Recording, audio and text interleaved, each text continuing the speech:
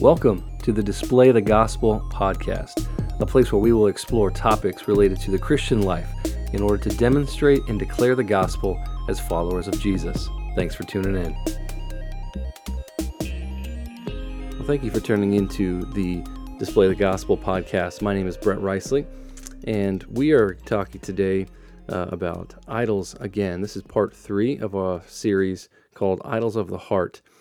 And there's a reality in our own lives where we all have things that we give more time, attention, energy, affection, or even worship other than God. And that is kind of our working definition of an idol. It's not necessarily a physical thing, although it could be. But oftentimes we find that an idol is something like work. An idol is something like a relationship. An idol is something like sports or hobbies, or even things like control. And so what I want to just talk about today briefly is this idea that at the time of recording this, but it's also applicable all the time, we're going through the coronavirus at the time of recording this, and it's a very interesting season to be a Christian and to have the entire world turned upside down, have your life turned upside down, be stuck at home or working from home, or your whole life is kind of radically being forced to adjust. And primarily the adjustment there is the taking away of things, whether that be social gatherings, whether that be gathering with family, whether that be going to church and all the church functions that a lot of people are used to, whether that be certain rhythms just in your life. A lot of that's taken away. And it's not even possible legally in some places to do that due to the virus. And so what's interesting about this season, and I think is applicable to all of us to really reflect upon, is in moments where we have had almost everything taken away, it really forces you to wrestle with who you really are, what you really hold on to, what you really kind of put your hope and your affections in.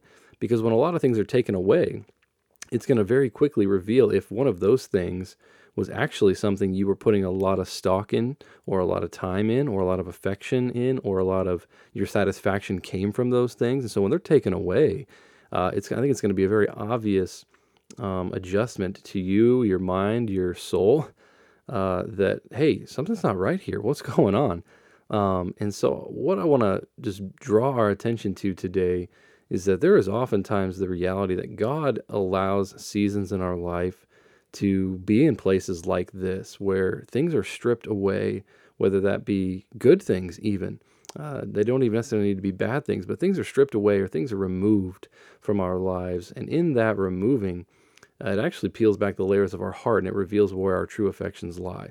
And so we see this reality, I think, as a Christian. In Ephesians 5, towards the end of that chapter, the Apostle Paul is talking about how husbands are supposed to love their wives. And in that, he gives an example that husbands should love their wives like this. And then he uses Jesus as the example. No pressure there, guys. And he says, just as Christ loved the church and gave himself up for her, this is how we're supposed to love our wives, to make her holy, cleansing her by the washing with water through the word, and to present her to himself as a radiant church without stain or wrinkle or any blemish, but holy and blameless. That was Ephesians 5, 25, 26, and 27. And so he's basically saying, husbands, I need you to love your wives like Christ loved the church. Well, how did Christ love the church? Well, he gave himself up for her, and he makes her holy. He cleanses her by the washing with water through the word in order to present her as a radiant church without blemish or spot, or to be holy or to be blameless. And so the reality here is that Christ loves us as his people, as his children, sons and daughters, so much that he is willing to cleanse us, to wash us, to purify us through the word and through the power of his spirit that now lives inside of us. And he does that primarily, like this verse shows us, to present us to himself as a radiant church so that we would be without stain, wrinkle, blemish, but we would be holy and blameless before him. And we see that the reality that in order to be purified, that means that there's something that's got to be removed.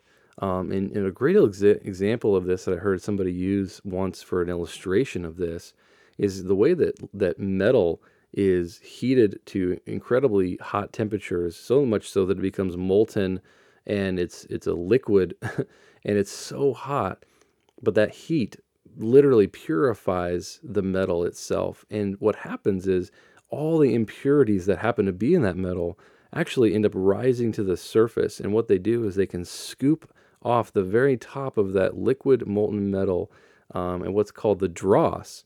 And they scoop away the dross. And the dross is all that nasty impurities and imperfections. And you scoop away the dross, and then the metal is left pure, almost entirely perfect. And so this is an incredible illustration that I think applies to our lives. In order for the dross to even come to the surface, that has to come from a very intense amount of heat and time.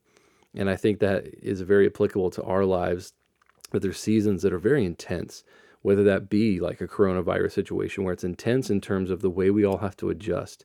It's intense in terms of the speed at which we must adjust. It wasn't like we had a year to prepare for that. Literally in a matter of months, our whole world just changed. And so that's an intense situation. Other times it can be intense through suffering or pain or the loss of a loved one, or losing a job, or financial crisis, or maybe even a very serious sin struggle, or sin comes to light for the first time in your family or in your marriage, and you really have a very intense season of dealing with sin and the consequences of sin or the ramifications of sin. Whatever it might be, there are often intense seasons of our life that God has sovereignly ordained to wash us and purify and cleanse us. And so we also read in the New Testament, many of Paul's letters and even Peter's letters talk about the reality that God wants us to be holy and blameless, and that we ought to pursue that. And oftentimes, even there's language of, being holy or being perfect as he is perfect. And those passages, really, it's talking about in the Greek language there, those words are not literally perfect, like without blemish. Perfect is really in that context, like mature or whole or complete or well-rounded. And so this idea that God wants us to pursue holiness, which is a set-apartness, which is a purity of character and integrity and our lives. And so anyways, so getting back to the topic then of idols, is if we have an idol in our life that is stealing affection, time, worship, and energy from God himself, there will be often where God will allow these seasons to come into our lives in order to reveal to us that we have an idol. And a lot of times I think we look at things in our life and we don't even notice we have them. And so it's almost like this idol awareness moment where God opens our eyes to see that we have actually been giving more time, energy, effort, and worship to something that really shouldn't be given that much emphasis. And so, for example, for me, just being real is, I struggle with control. I'm a very high-functioning, efficient planner, sort of type A little bit, very organized. I oversee a large ministry at a church and a disciple-making culture that we're trying to create at our church, and all of adult ministries and a lot of different things. And so I got a lot to do. And so I have a lot to organize. I have a lot to be, I have a lot to just to steward. And so for me, I like control. I like to know what is coming. I like to know what I'm doing. I like to have a clear plan. I like to have clear definitions. I like to know that I can chart a path forward to do what I need to do. And so, I struggle in seasons like this where a lot of my schedule or a lot of my rhythms have been completely thrown off or just completely put on hold because there's things going on in my world and my life that I cannot control. And that's a good wake-up call for me, because the less control I have, the more I start to go, hey, I'm really anxious, or I'm really fearful, or I'm really worried, or I'm really on edge. Why is that? What is going on? And I begin to ask myself, okay, God, what are you trying to teach me in the reality that I'm anxious right now, in the reality that I am a little frustrated? What is that? What's at the root of that? And so really the lack of control and the anxiety that I might have about that is really a symptom to a deeper issue. And so there's a difference between symptoms and roots, but we'll talk about that probably on another podcast. But God's been showing me that I have control issues and I need to let that go. I need to trust him, even if it's not what I prefer, or my preferences aren't being met, or it's not convenient for me. But for you, I don't know where you're at today, but maybe it's sports. A lot of sports have been canceled, and I know it's kind of funny to joke about those things, but at the same time, I know a lot of people give a lot of time, a lot of energy, a lot of money, and a lot of their affection, to be honest, and their passion towards following sports, reading about sports, watching sports, talking about sports, attending sports events, like you name it, it's kind of a big deal. And so with all of that being canceled, I think there's some of you might be listening who might legitimately have sports as an idol, something that you give more time and attention to than your own relationship with God. I think that's worth considering. Maybe it's a hobby. I know for some, even family members, extended family, or even grandkids can honestly become an idol because, again, it's not about having this evil, nasty, ugly idol in the closet. A lot of idols are good things that we just misprioritize and we give too much emphasis to, so much so that it overshadows the emphasis we put on our walk with the Lord. And so maybe it's that. Maybe it's social gatherings and being around people. Maybe you're noticing that, man, me not being around people, who am I? I mean, I got to meet people. I got to be talking. I got to be sharing. I got to be in the loop. Maybe it's that. I don't know. What is it for you? I think there's even some who might even be in a place where your lack of being able to attend church or do church things might even actually be a struggle because you have an appearance or you love the appearance of being a super religious, super busy person. And I think that sometimes can mess with our time and our affections and our emphasis on the Lord. And so that's something to think about as well. But regardless of what your idol is, I think it all boils down to this, is that when everything really is stripped away and our rhythms are thrown off and our normal is completely rewritten, it all boils down to this question is who are we versus what are we doing? So it's not about what we do for God. It's about who we are to God, who we are in Christ. And I know that's all easy to talk about, but I think it's in these moments where God is purifying his church. He's pulling back all the distractions. And in those moments, I hope that we would practice reflection and asking God what he's doing. But in those moments, it's really clear that, man, if I'm not content with Christ and in my relationship with Christ, then I'm going to be struggling. And it's okay to struggle. It's not wrong to struggle. It's okay. However, I would encourage you to think through that. Who are you in Christ without your grandkids, without control, without sports, without hobbies, without all these gatherings, without all these religious functions? Who are you without all that? Are you still really, truly content in Christ?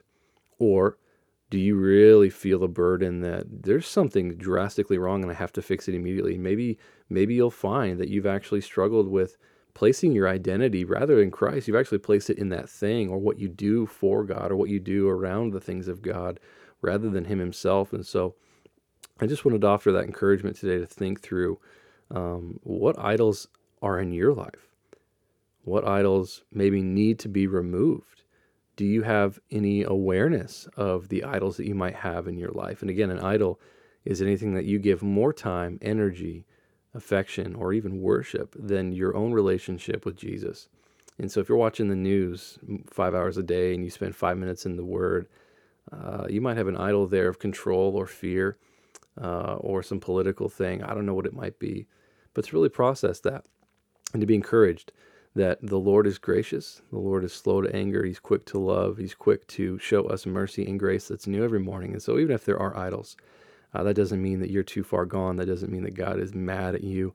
All of God's wrath has been poured out on Jesus Christ at the moment of the crucifixion. And so if you're a believer, there's no anger left in God's eyes towards you. There's no wrath. There's no any of that left. It's all been poured out. It's been finished. It's done.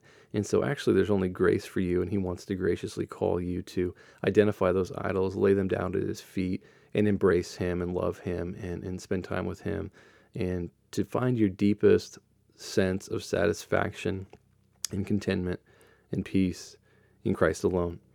And I hope and pray that as we walk in that journey together, that you would find great peace in your relationship with Christ that would then lead you to demonstrate and declare the gospel for the glory of God.